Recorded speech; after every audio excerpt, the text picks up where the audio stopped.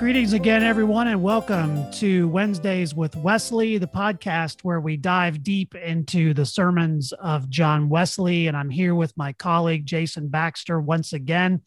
And today, Jason, we're diving into one of the great sermons in the canon that is probably the most controversial for many people.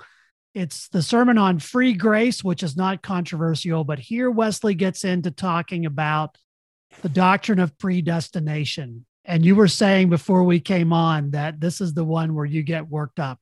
Yeah. So I'm going to do my best to remind myself that there are people that I love and respect as Christians that hold this doctrine very sincerely. But I very sincerely do not hold to it. But hopefully we can have some good discussion on it today. Yeah, I think so. I grew up in the PCA Presbyterian Church where we memorized the Westminster Shorter Catechism, and predestination was certainly part of that. Although it's interesting, I think there's a lot of doctrinal assumptions about predestination that we make.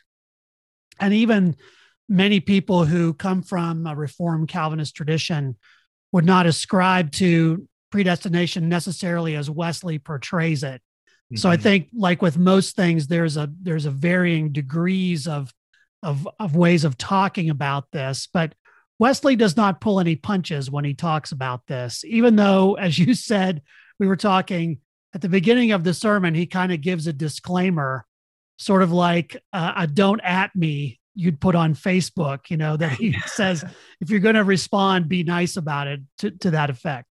Yeah.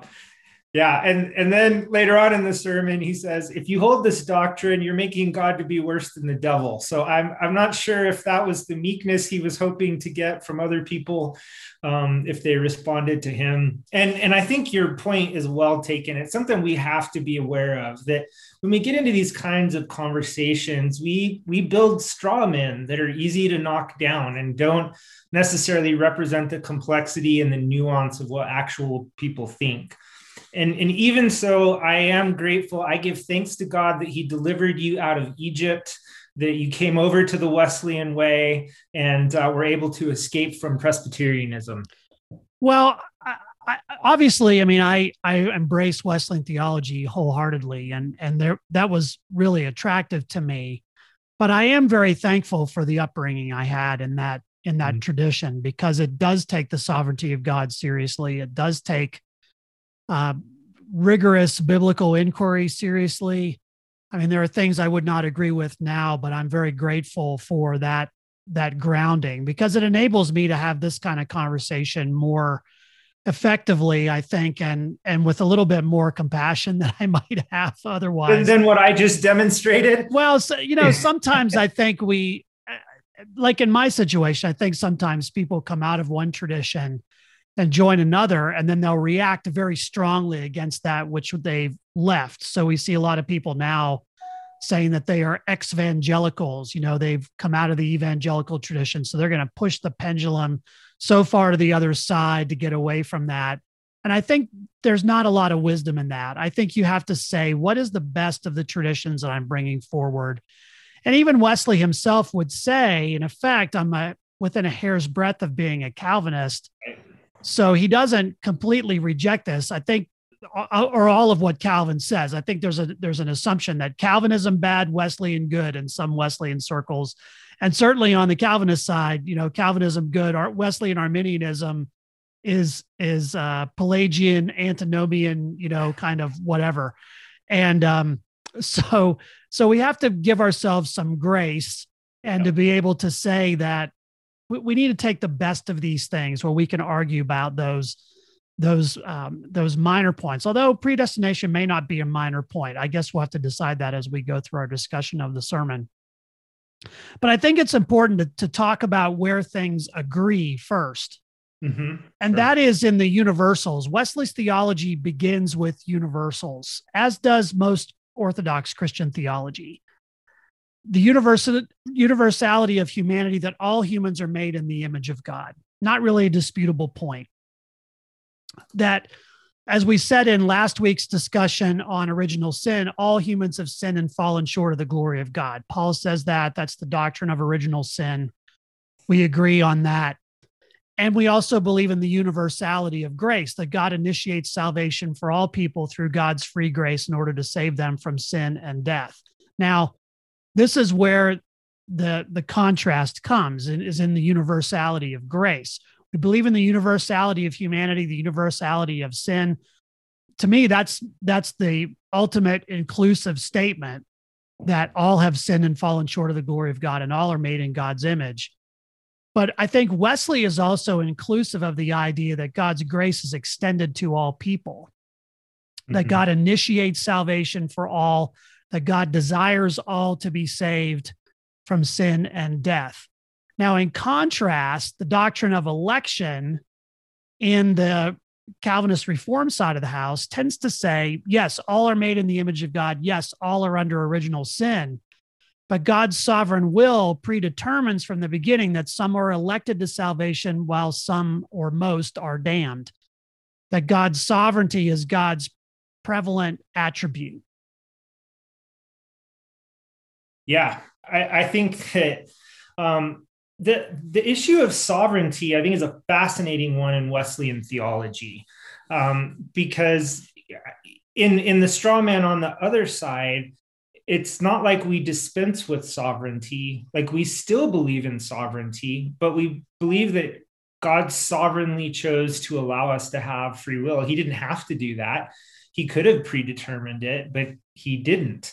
And so I think when we talk about sovereignty, for us, that isn't a prevalent attribute. It's not an unimportant attribute. I'm not trying to say that, but it's not the defining attribute of how God interacts with humanity. Yeah, and how does God exercise that sovereignty? That becomes the real issue. Yes. And for Wesley, God is exercising that sovereignty by giving people the opportunity to respond to his grace, and giving, and indeed empowering them to do so. Because as we're going to see as we study Wesley, a lot of people, particularly who are not Wesleyans, will say, well, you just believe in absolute free will, that humans have absolute free will. That's not exactly what Wesley talks about. No. What he really talks about is a freed will, that God's grace and the Holy Spirit frees our will to be able to respond to God. That it's not simply that we're free agents running around out there trying to decide on our own. Yeah, and I think that that's really helpful. And I always struggle over the total depravity issue, because there is a sense in which we get very close to articulating that. And I've heard Wesley scholars talk about Wesley agrees when it comes to total depravity, and it's tough, but I mean, we take very, very seriously the sin nature and its crippling effect on human beings, and how we are hopeless apart from God's grace. And that's important. And that we also talked about original righteousness too. And so there is a restoration. So we may be depraved, but there's a solution to the problem. Yep. Now, if you go to the Westminster Confession from 1643, chapter 3, articles 6 and 7, you read sort of the statement here about predestination. As God hath appointed the elect unto glory, so that he, by the eternal and most free purpose of his will, foreordained all the means thereunto. Wherefore they who are elected are effectually called unto faith in Christ by his Spirit, working in due season, are justified, adopted, sanctified, and kept by his power through faith unto salvation. Neither are any other redeemed by Christ, effectually called, justified, adopted, sanctified, and saved, but the elect only. The rest of mankind God was pleased according to the unsearchable counsel of his own will, whereby he extendeth or withholdeth mercy as he pleaseth, for the glory of his sovereign power over his creatures, to pass by and ordain them with dishonor and wrath for their sin, to the praise of his glorious justice. So here again, there are those who are elected and those who God was pleased to pass by, and to ordain them with dishonor and wrath for their sin, to the praise of his glorious justice. So the idea is that God is so sovereign that he knows in advance who will and who won't. And so it's kind of predetermined. I remember taking Jerry Wall's class in seminary where we talked about determinism, whether it's hard determinism or soft determinism. And of course, he responded very, very, very robustly against this whole idea, as does Wesley. And so the key question here is, who is God's salvation for, and how is that salvation affected? This is where we hit the contrast. That both the Reformed view, the Westminster Confession, and Wesley would agree that humanity is bound in original sin and in need of redemption. Both agree that God initiates salvation, but that Calvinist side of the house believes that salvation is only given to some of the elect of God's sovereign, or given to some who would be the elect, I should say more precisely. While Wesleyans believe that God offers salvation to all, though not all will receive it. Mm-hmm. And I don't want to interrupt here, Bob, even though I'm going to. Go ahead. I don't want to take us on a rabbit trail, but I think this is important to note. I've heard you share before about your experience when you basically went through the confirmation process of having to memorize the Westminster Shorter Catechism. Is that correct? Correct. Yeah. And so you've talked about what a powerful experience that was, and how that set a good, stable foundation. Even if you found some parts of it that you rebuilt, so to speak, it gave you a good foundation. And I think that's one of the things that we want to point out about Calvinism that's indirectly related to their theology. They do an excellent job of teaching it and giving people a solid foundation in their doctrine and thinking. And when you compare what we've done in Methodism, at least United Methodism, how we've gone down the road of pluralism, it's taken us to this sort of anything goes place in some cases. And so I just want to point out that and say that is something I admire about that tradition. Yeah, it was shocking to me coming into the United Methodist Church how little people knew of their doctrine. Whereas, I mean, even to the point of people saying, well, we're not a doctrinal church. We're not a confessional church. Your doctrine doesn't really matter that much. Well, I mean, you do have the articles of religion, but how many people have actually looked at them? Right. We looked at them. We looked at them in depth. I mean, I was in 9th grade when we did that. So there's a high expectation, a high bar for knowing one's doctrinal heritage. And I think there is a real value to that. And it does give you something to compare things to so that you're not simply, bouncing back and forth or kind of blown to and fro by every wind that comes through, which is certainly true of a lot of United Methodism. I think when we look at the pluralism of our own denomination, and that's another rabbit trail to go down, but one of the things that I think happens is people say, well, people have turned to a more pluralistic, progressivism or gone after the German theologians kind of thing. My sort of response to that, I don't think they ever got the real thing in the first place. I mean, when you look at it from that perspective, if you look at what's being done in local churches, at least coming from the tradition I came from, if you turn away from it, you know precisely what you're turning away from. and I wouldn't say I turned away from it. I mean, I think I just enhanced it. I think my understanding of the Westminster Confession and the Shorter Catechism has made me a better Wesleyan than I would have been otherwise.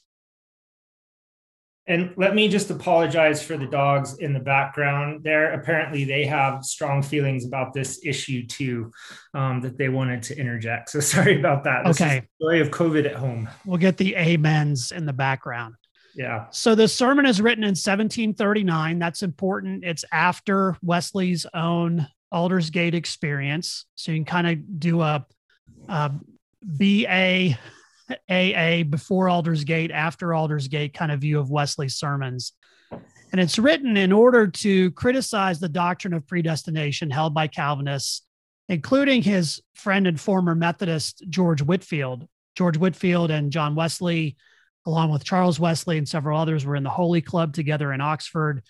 But Whitefield eventually becomes far more Calvinist and begins to preach in that way. So there's kind of a rift in the movement at that point. And so Wesley rejects this doctrine of predestination as blasphemy for, as you said, Jason, and as he says in the sermon, for it makes God more false, more cruel, more unjust. Right. And so he agrees to a point with the Calvinists, acknowledging God's sovereignty as a divine attribute. But Wesley saw God's love as God's defining attribute. So it's a matter of emphasis. A Calvinist view emphasizes God's sovereignty, while the Wesleyan view emphasizes God's love. And so in Wesley's theology, God's sovereignty can never countermand God's love. Yeah. And I think that's an interesting discussion. I go back to the quote you read from the Westminster Catechism, that it somehow pleases God for people to face that kind of eternal damnation. And then there's, of course, this thinking that God is glorified by that. I remember I was working at a Christian ministry one time, and I was walking down the hall with a guy, and I just said, "Hey, how was your weekend?" And he's like, "Well, it was good, but my brother-in-law has turned away from the Lord, and we're saddened by that." And I was like, "Well, we can pray for him, and I hope that he will turn his heart back." And he says, "I don't know, maybe God needs to be glorified by his damnation." And I didn't know what to say to that, because I'm like, this is your brother-in-law that you're talking about. And so I don't want to say that it's a callousness, but it's definitely a different emphasis on what God is focused on. Yeah, I used to joke that you never meet a Calvinist who believes they're one of the damned. Right. But then again, you do meet people, and throughout the course of ministry, you do meet people who do feel like they're kind of cursed or they're outside of God's grace. They do feel that way. So I don't use that joke too much anymore, because I have known people who have felt that way. And I think that sort of Calvinist Reformed view is baked into a lot of American Christianity, even to a lot of Wesleyan, Methodists, to think that, this is God's will. This is God's way of doing things. God is teaching me something. God is punishing me for something. God is, on the way toward this. Everything happens for a reason, right? That sort of thing. And it's really difficult to get around that with people. And in some places, it creates a sticky theological situation, because obviously sometimes in the Old Testament, God does visit things on people. So, you've got to kind of wrestle with that too. Yeah. And I think that I know you're going to talk about this in just a little bit in terms of kind of where this takes our God concept. But I think in the spirit of charity and integrity, it's important to recognize that where that Calvinist idea comes from is from a place of trying to honor and glorify God. Absolutely. It's really coming from a place of respect. And I think for those of us that don't hold that or haven't been grounded in that tradition, it's hard to see that. And it just sounds shocking.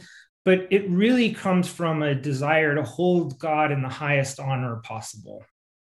Yeah. And again, this is a point of contention, but it doesn't need to be a deal breaker between, we wouldn't call each other not Christian one way or the other. Yeah. At least I wouldn't. I don't know about people on the other side of the fence, but we'll see about that. But let's look at the sermon itself. The key text for Wesley is Romans 8:32. I'm going to read it from the NRSV. He who did not withhold his own son, but gave him up for all of us, will he not with him also give us everything else? And Wesley adds his comment to that. How freely does God love the world? While we were yet sinners, Christ died for the ungodly. The grace or love of God, whence cometh our salvation, is free in all and free for all. If you want to talk about salvation from a Wesleyan perspective, that is a great way to frame it. Free in all and free for all. So free in all, that grace is initiated by God. Here, Wesley agrees with the Calvinists that grace is free in all to whom it is given, that it's initiated by God, that it comes from God, that it does not depend on any power or merit in man. This is the Ephesians 2. By grace are you saved through faith, not of yourselves. It is the gift of God, not of works, lest anyone should boast. Wesley absolutely agrees with that. It's not dependent on anything he has done or anything that he is, that God is the author of anything good in human beings. And it is God who freely gives the Son. And so if you have an understanding of original sin, that we are in that place, total depravity, if you want to call it that, or simply, locked in slavery to sin, you need free grace. You need God to offer that grace to you because you cannot do it on your own. Again, this pushes back against that idea of absolute free will. We can't respond to God unless God gives us the ability to do so, which he does. Yeah. And I think too, I'm not always sure what the exact distinctions are between the idea of common grace and prevenient grace. I think there's a lot of similarity, but both sides definitely agree and acknowledge that any good that happens is not something inherent to ourselves. It's always derived from God's grace. Right.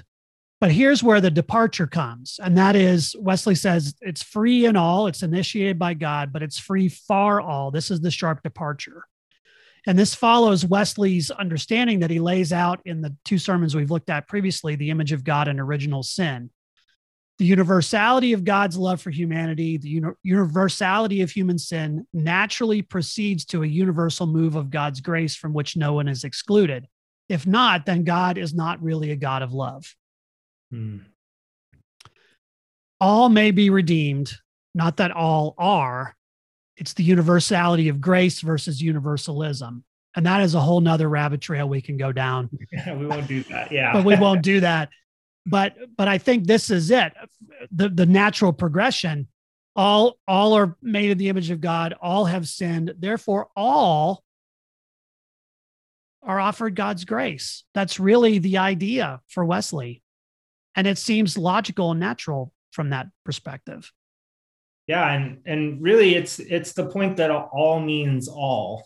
I remember one time, one of my good friends at the Navigators, who I love dearly, he is a committed Calvinist, and we were having pizza one day, and I said, all of you go ahead and get a piece of pizza. And then I told him, I said, no, not you. I only meant the people that I wanted to get the pizza. All doesn't mean all. And so, we were kind of going, we would always give each other a hard time about that. But in the Wesleyan vocabulary, when we talk about all, that's not just limited to a certain people, but it really means all. Yeah. And so this is the critique that Wesley gives of that idea of predestination. He's going to argue from both theology and from anthropology. Mm-hmm. And so that the mistakes of Calvinism, or that it makes God into what some have called a moral monster, it takes away the freedom that is part of our creation as humans made in the image of God. Remember that liberty is part of the idea of being made in the image of God. Wesley talks about that in that particular sermon. And so in effect, Wesley's saying that Calvinism, or I want to be more specific, not Calvinism as a whole, but the doctrine of predestination specifically runs roughshod over the doctrine of the image of God, because it says that we're not all really created with that sense of freedom, that our freedom is limited.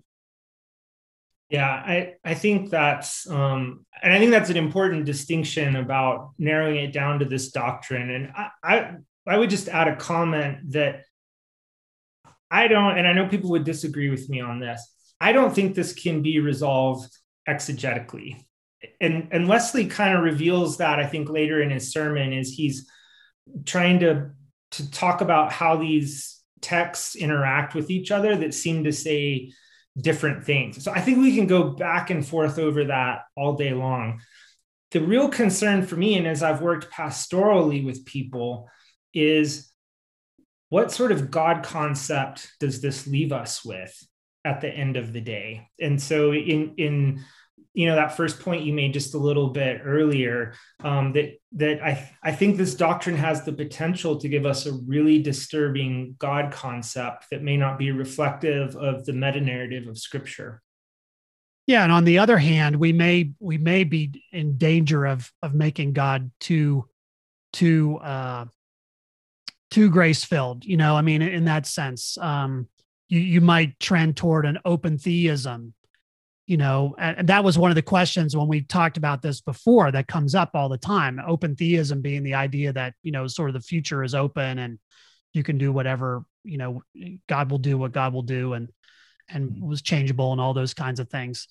And I don't think Wesley wants to go there either. So it's kind of like, where do you find again, if you're pushing the pendulum, where do you find the sweet spot? And I think that's where you kind of have to settle into exegetically the ambiguity there at times between those two things. Yep. But here's what Wesley says about predestination. He says, the greater part of mankind God hath ordained to death, and it is not free for them.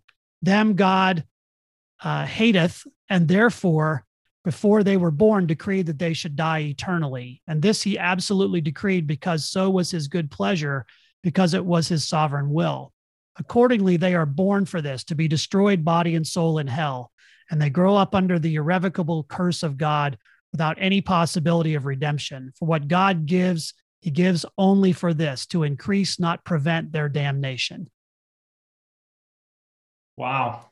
Yeah, that is a pretty pointed critique. So I'm curious to ask you, so having grown up in the PCA, how fair is that description, would you say? I think, I mean, you're asking me to tap back into my memory of how I thought about it back then. I mean, when you're a kid, you tend to just kind of say, okay, well, that's really the way it is. And, we weren't presented the other side of the argument, which is what we're trying to do here, I think. I mean, I think, the idea is that you are a Christian, therefore you must be one of the elect. So you don't think about it too much. Right. And, but, as Wesley's going to go on to talk about, what does that mean for things like evangelism? Like, why do I have to keep going to the altar and feeling like I need more assurance and things like that? So to make sure I'm, one of the elect or what have you. So it's a doctrine that leaves you kind of asking the question, where do I fit? Where do I find my security? Right. I mean, this eternal security is another part of this, but how do you know? If God is the one who's ordained it, he's ordained it from the beginning of time. Well, how can I say that I have eternal security? Because I'm not sovereign to know that, only God is. Right. Whereas there's nothing you can do. Yeah, there's nothing you can do about that. Whereas in the Wesleyan idea, yeah, I mean, I make a decision. I'm going to walk in that grace. I'm going to grow in sanctification. I'm going to, I'm going to do that in response to God's initiative, but there's still a place where I can kind of have an assurance of where I am. And for Wesley, that was a huge thing, the having that assurance, the witness of our spirit with the Holy Spirit that we are children of God. That's a huge part of this deal. And I don't know how you get that fully in a predestination mindset. I mean, every year at summer camp, we had to come and rededicate our lives. And so every year we'd go down to the campfire with weeping and gnashing of teeth and all that kind of stuff. It was very emotional, but it was always kind of like, well, I just want to make sure. I always got to make sure that but how could I possibly be sure if I take this to its full extent? I don't know for sure.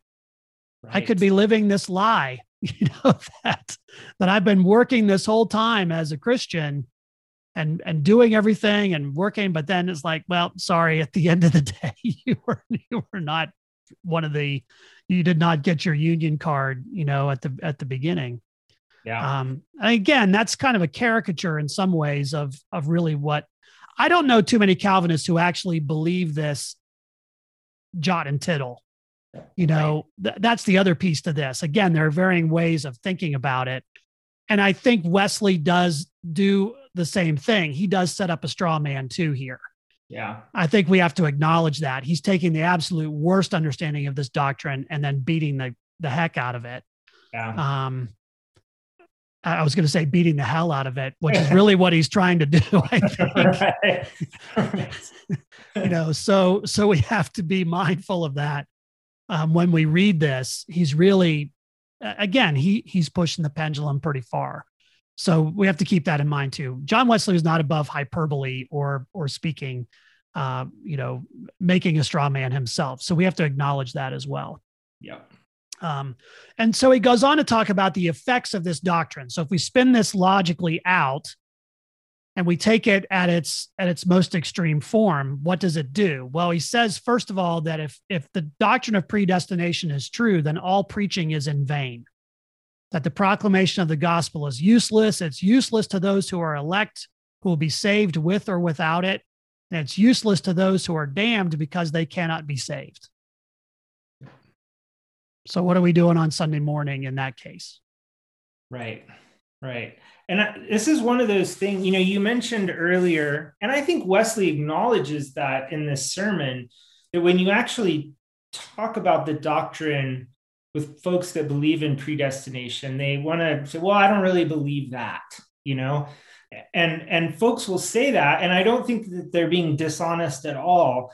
But the question for me has always been, when you carry it, the way you were saying it earlier, when you carry it out to its place fully, logically, how do you avoid that at the end of the day? You can try to rephrase it and nuance it, but at the end of the day, how is it still important to preach the gospel? Yeah. What's the purpose of doing so if it's predetermined? Right. And secondly, then, and this is important for us as Wesleyans because we're all about holiness. He says that it destroys that holiness, which is the end of all the ordinances of God. In other words, what reason do I have to work toward holiness or to grow in that grace if I'm already determined from the beginning? It takes away the motives proposed in the scriptures, the reward of heaven or hell. There's no motivation to struggle with holiness or bear the cross if one believes one is damned. And I think that this is interesting that it's the second of 3 points.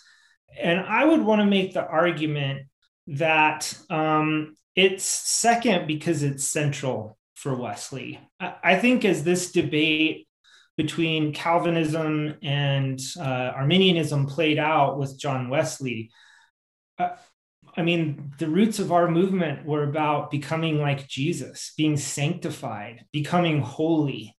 And I think that was such a bedrock conviction that that's really the crux of this issue for Wesley, is that he's concerned that folks that believe in predestination will not pursue that life of holiness to which we're called. Yeah, and that's the important thing for Wesley. He says a sick person who believes in predestination has no motive to do what is necessary to get well.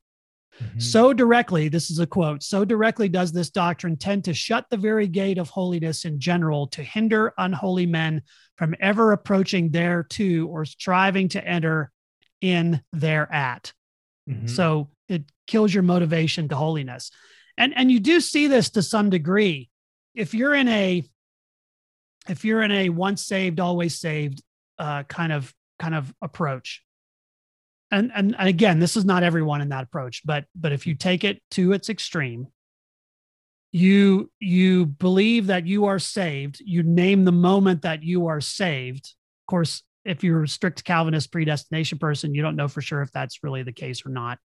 It happened before time. Right. Yeah. When were you saved? Well, before creation. But what do I do next? I mean, that was the thing I think that that was really appealing to me about the Wesleyan way, was that there was something beyond simply praying the sinner's prayer, which is not in the Bible, by the way. But there was something beyond that, something beyond the moment of salvation, that was not the end point. That was the beginning point. Yeah. And it was about growing in holiness, that God's grace is not simply about getting me locked in for heaven when I die, but rather was going to work in me to turn me into the person God created me to be from the very beginning. That's the movement toward holiness. And, without that, what do? I mean, you just kind of, cruise along, and then you wind up with all kinds of speculation about who's in and who's out, which is not the Wesleyan question at all. It's the Wesleyan question is, where are you now? Right. Yeah. I mean, he says, that this doctrine destroys the branches of holiness that necessitate meekness and love, particularly love of enemies. It's the kind of doctrine that can sour and sharpen the spirit toward others, he says, regarding others as reprobate. Yeah. Yeah, I think I wish I could remember this guy's name. It's leaving me right now. But there's a story about how Calvin was having a dispute with another reformer, right? And I mean, it was getting ugly. And if you read those disputes, I mean, they killed each other over it.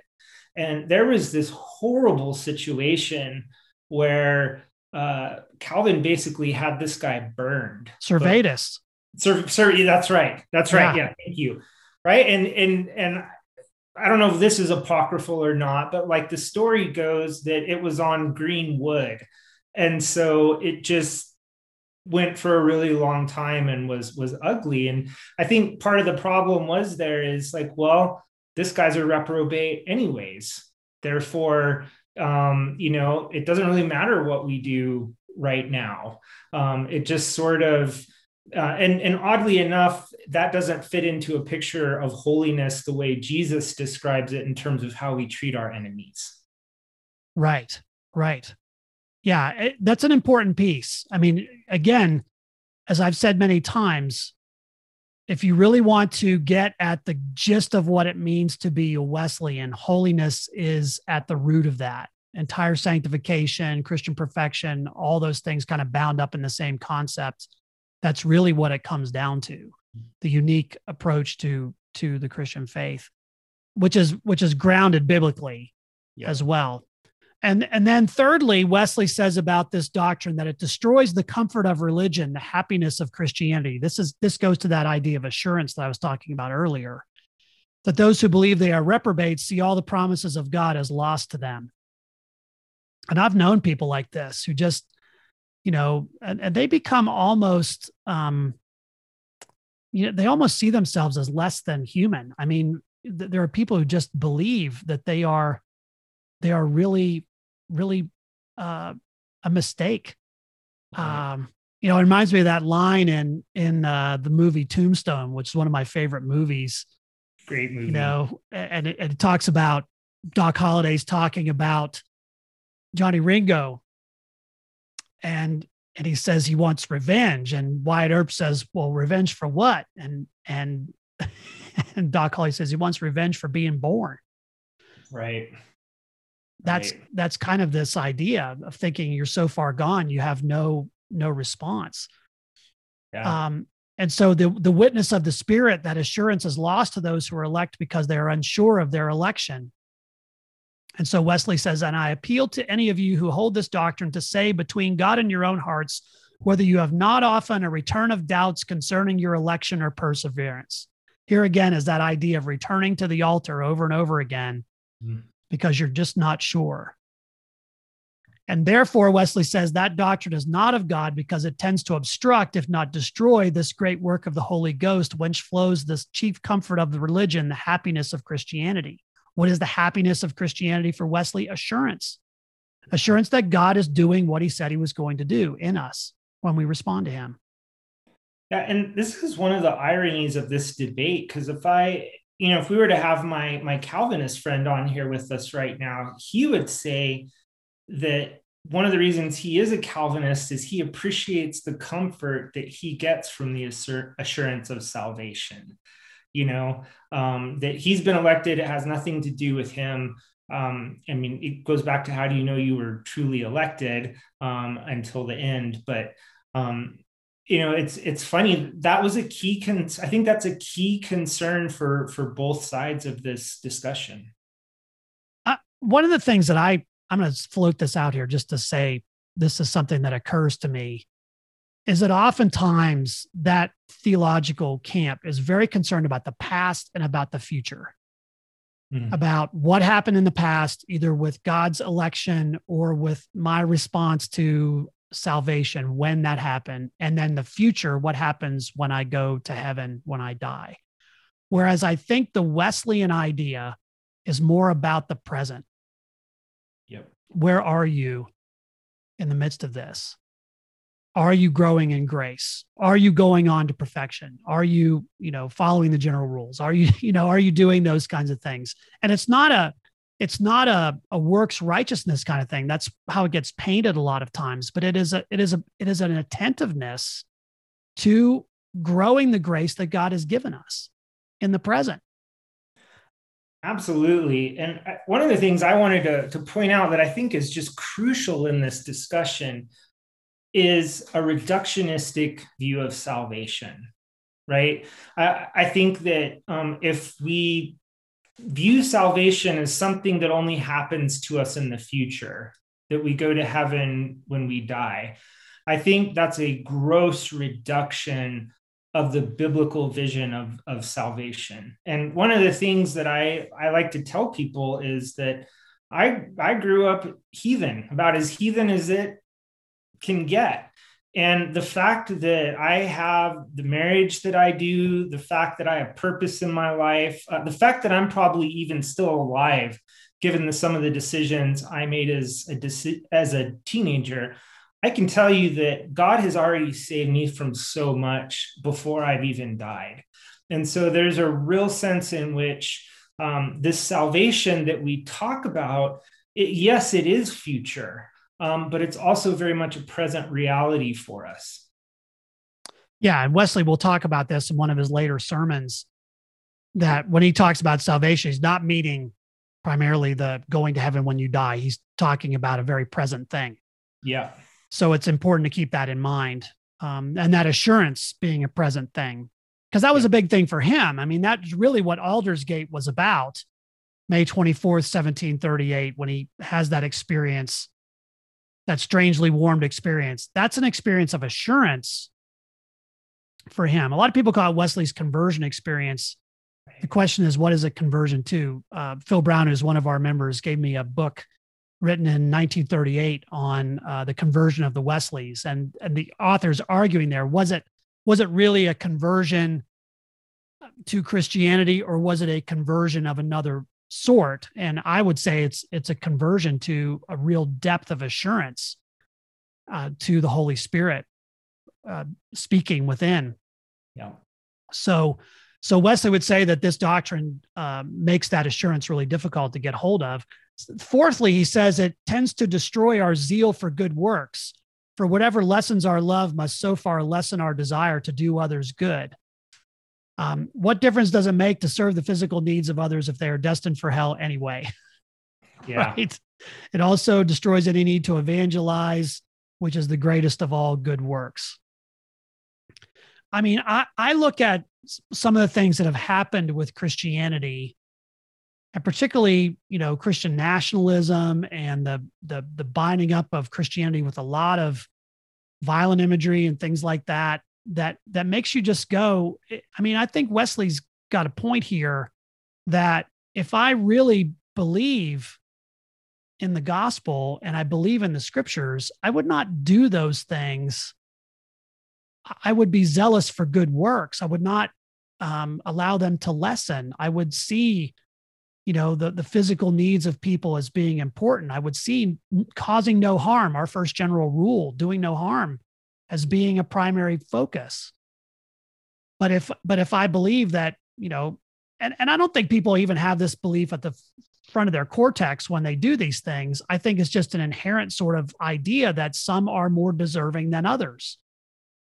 Right. That if I'm one of the elect and everybody else is damned, that it doesn't really matter what I do to them. Again, I don't think that's a conscious thought, but I do think it does have an underlying thing. And that's kind of a counter to biblical Christianity in many ways.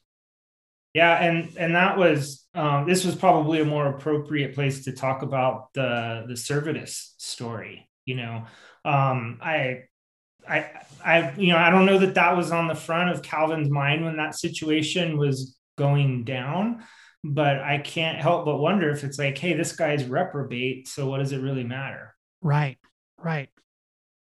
Fifth, Wesley says that this doctrine of predestination has a direct and manifest tendency to overthrow the whole Christian revelation. That's a pretty grand statement. That it really makes the gospel unnecessary. It makes the gospel contradict itself and upends the whole witness of Scripture. And in paragraphs 20 to 22 of the sermon, he gives some scriptural proofs of the universality of God's offer of grace. Not all will receive it, but all are offered it. So again, if you take this to its logical conclusion, if everyone is predestined from the moment of birth or even before birth, whether they are elect or damned, then why is the preaching of the gospel necessary? Why do we have the scriptures? I remember, I forget who it was in seminary who said this, but saying if the gospel is merely about who's saved and who's damned, then why is it so thick? There's a lot more stuff in there than that. Right. And so at the end of the day, Wesley comes down and he says, this doctrine of predestination is blasphemy. It represents the holy God as worse than the devil. It upends God's justice, mercy, and truth. It makes God's word false. This was an interesting argument, I thought. It makes God's word false because even the devil has not said he wills all men to be saved. So God says in 1 Timothy 2:4, the scripture says God wills all to be saved, but even Satan has not said that. So that makes God a liar if he does not will all to be saved. And there's this doctrine. It makes God unjust, condemning millions to hell, which even the devil cannot do. So it's God who's assigning these people, not even Satan. And it makes God cruel because humans can find no rest while God rests in his high holy place, dooming them to endless misery. He says in the sermon, Scripture cannot mean whatever it means besides that the God of truth is a liar. Let it mean what it will. It cannot mean that the judge of the world is unjust. No Scripture can mean that God is not love or that his mercy is not over all his works. That is, whatever it proved besides, no Scripture can prove predestination. So what's John Wesley getting at here? It's a little unclear to me. Yeah, this is the target, ceasefire, lock and clear all weapons, drop the mic argument that he's giving here. He's now stood over the smoking corpse of his opponents and has planted his flag and saying, here it is, in effect. So then the question becomes, what do we mean by the word elect? And so I think this is a helpful part of the sermon because he talks about what he means by that, or what he means is all who suffer Christ to make them alive. So those who come to Christ are those who are elected for this way, for salvation. Romans 8:29-30. For those he foreknew, he also predestined to be conformed to the image of his Son. Notice how it says, predestined not to be damned or elected, but elected to be conformed, predestined to be conformed to the image of his Son, in order that he might be the firstborn within a large family. And those whom he called, he also justified, and those whom he justified, he also glorified. So what is the purpose of election? To be conformed to the image of his Son. What is the thrust of most Wesleyan theology? Renewal in the image of God. Yeah. There it is. The God who, go ahead. Sorry. Well, I was just going to say that just goes back to I think that's the central issue here. And I should mention that I misspoke. I guess I'm used to 3-point sermons. There were 5 points that Wesley made, but I still think that second point is critical for him, that he's fearful that this doctrine is going to undermine people being conformed to Christ. Yeah, it's central. It comes up in everything Wesley talks about. He says, well, I think I wrote this down. The God who made all humans in his image wills all humans to be saved, and he has made a way for all through his free grace. Those who receive that grace, he elects to become people conformed to the image of Christ, the image of God we were created to be, and removes their slavery to sin and death through the forgiveness of sins provided by the sacrifice of God's own self in Jesus Christ. Yeah. I think that's sort of a summary of what Wesley's saying here. He wills everyone to be saved because he made every human in his image, and he has made a way for that salvation through his free grace. And those who receive it are the elect. They become people conformed to the image of Christ. I was talking with a friend one time. I'm going to throw this out there for people to ponder. I'm not exactly sure where I've landed on it at this point, but I was talking with a Korean pastor one time.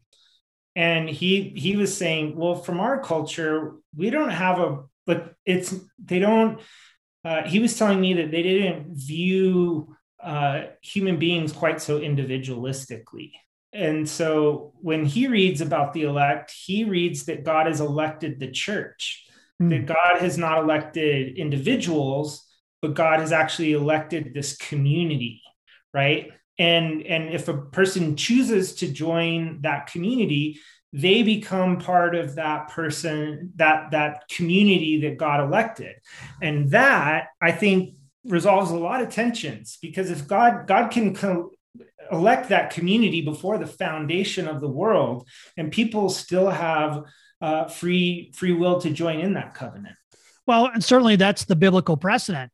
God elects Israel, and then God elects the church. Yep.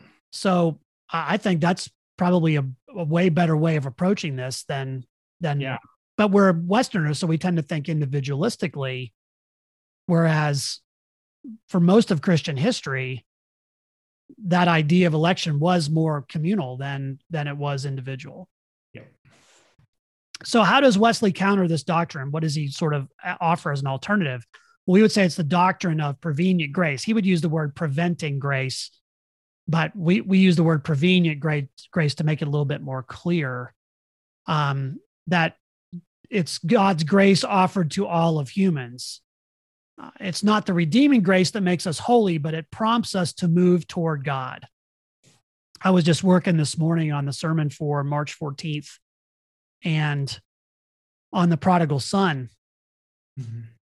You know, this idea of how God's grace is always expectant, always reaching out, always wanting to draw us back.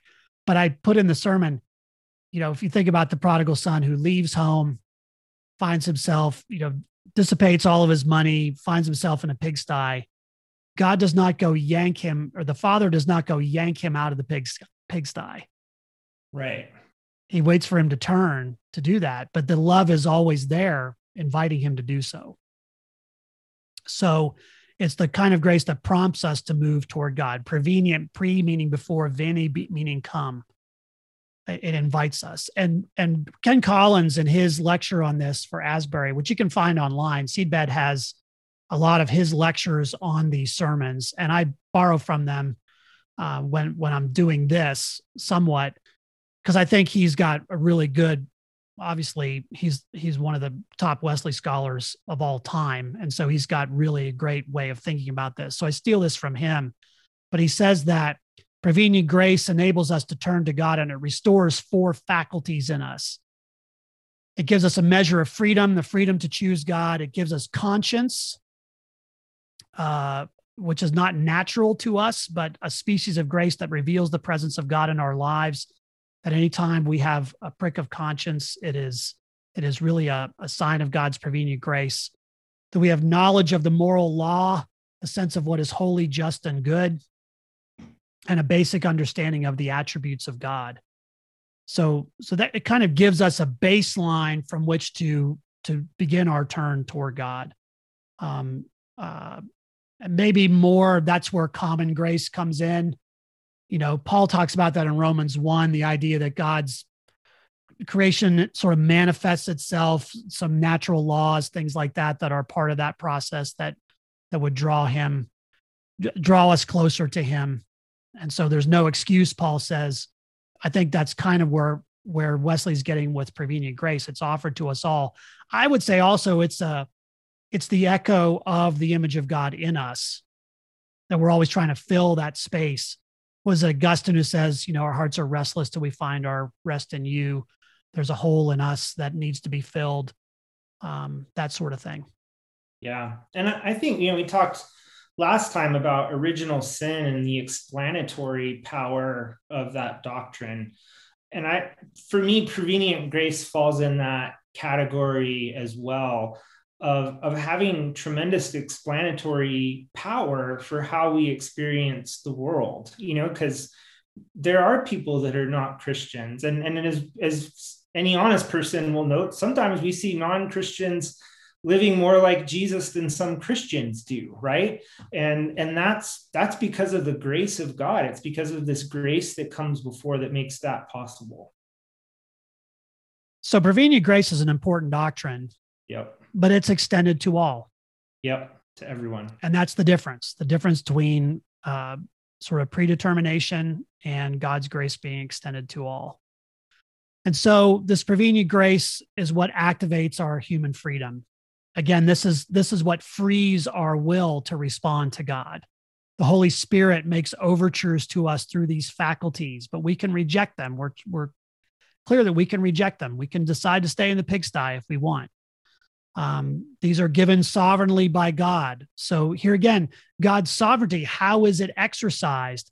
Is it exercised in a sorting, or is it exercised in a universal movement of grace, a calling, a wooing, as I've heard some put it? That's what God chooses to do. And so as Wesleyans, that's what we believe God is doing, that sovereignty of God is being used to draw us all toward him. And so in prevenient grace, God, in effect, props us up so that we can be redeemable. It's that place where we come to ourselves. That's the other interesting thing in working on this prodigal son passage. While he's in the pigsty, the text says he came to himself. And I was reading one commentator, actually it's Wesley, who says of that particular verse, he says before that he was beside himself. Huh. He wasn't being his authentic self. He's beside himself. When we're beside ourselves, we're not who we are. Yeah. And so he comes to himself. He gets a sense about who he really is in his current state. I love that imagery. That really struck me today as I was reading that. So prevenient grace enables us to come to ourselves, to turn toward home, as it were. And to say, I'll go home to my Father. I'll say I've sinned against you and against heaven. I just want to be one of your servants. That's really helpful. Yeah. Original sin moves us away from our authentic personhood, that freedom. So for us to be redeemed, God must act first. This is God's call to us. This is the announcement that there is delivery from slavery to sin. So again, for me, coming out of a very Reformed Calvinist background, this was the doctrine that really grabbed hold of me, was this idea of God's universal offer of grace and the Spirit working within us. And when I think about that, it certainly runs counter when I look at other people, because it's easy for us in a sort of culturally reformed way of thinking about it, because I think the whole culture tends to think this way. That some people are just reprobate and they're gone. But prevenient grace, if I believe in prevenient grace, if I take that to its logical extension, then I have to believe that no matter who I'm looking at, no matter how heinous or terrible a person they might appear to be, God's prevenient grace is being offered to them. There's always a shot. Yeah. And that's good news for us, for all of us. Yeah, I think it's the best news. And we're going to talk more about what that develops into in subsequent sermons. But any final thoughts on free grace, Jason, before we wrap? Yeah, I just have one other thing that came to me as you've been talking about the prodigal son. If my memory's failing me, that's possible. But I believe it was N.T. Wright in The Challenge of Jesus, when he addresses that passage, he questions whether the lost son is referring to Israel, to a collective group or not, right? And so when Wright reads that passage, he reads it in terms of applying to a community, right? So similar to our discussion earlier. And so I think, again, and I think you mentioned the book another time about misreading scripture through Western eyes. And I think that one of the ways we really misread scripture here in the West is we really fail to understand the communal nature of our humanity and how that plays into everything. Yeah, I think that's an important way of looking at that particular passage, because clearly, as he tells the parable, and he doesn't go on and explain the parable, right? But the older son in that parable is the Pharisees. It's a collectivism. The Pharisees and the scribes, they're the older son. They're the ones who are saying, well, why are you reaching out to all these people? Because the original question is, why does he eat with sinners and tax collectors? Yeah. So there is a collectivism there. So people tend to think of it in that sense, in terms of where I belong. So yeah, that's a very important piece. That idea of communal election, and the universal offer of grace, I think does match up really well with the scriptures. Again, we read everything so individualistically that I think it does blind us to the larger implications of what's going on. Yeah, absolutely. Well, good stuff. Well, we're glad you joined us for this discussion of Wesley's sermon on free grace. We're going to do a Wesley sermon every week. So we hope you'll join us again next Wednesday. I haven't picked which sermon we're going to do next, but we'll move to the next one here in the canon, and we'll look forward to talking with you then. You can contact me at pastorbk@tlumc.org. You can follow me on Twitter at RevBKaler, and we'll be glad to receive your questions or comments about the podcast. We'll see you next time on Wednesdays with Wesley. Take care, everybody.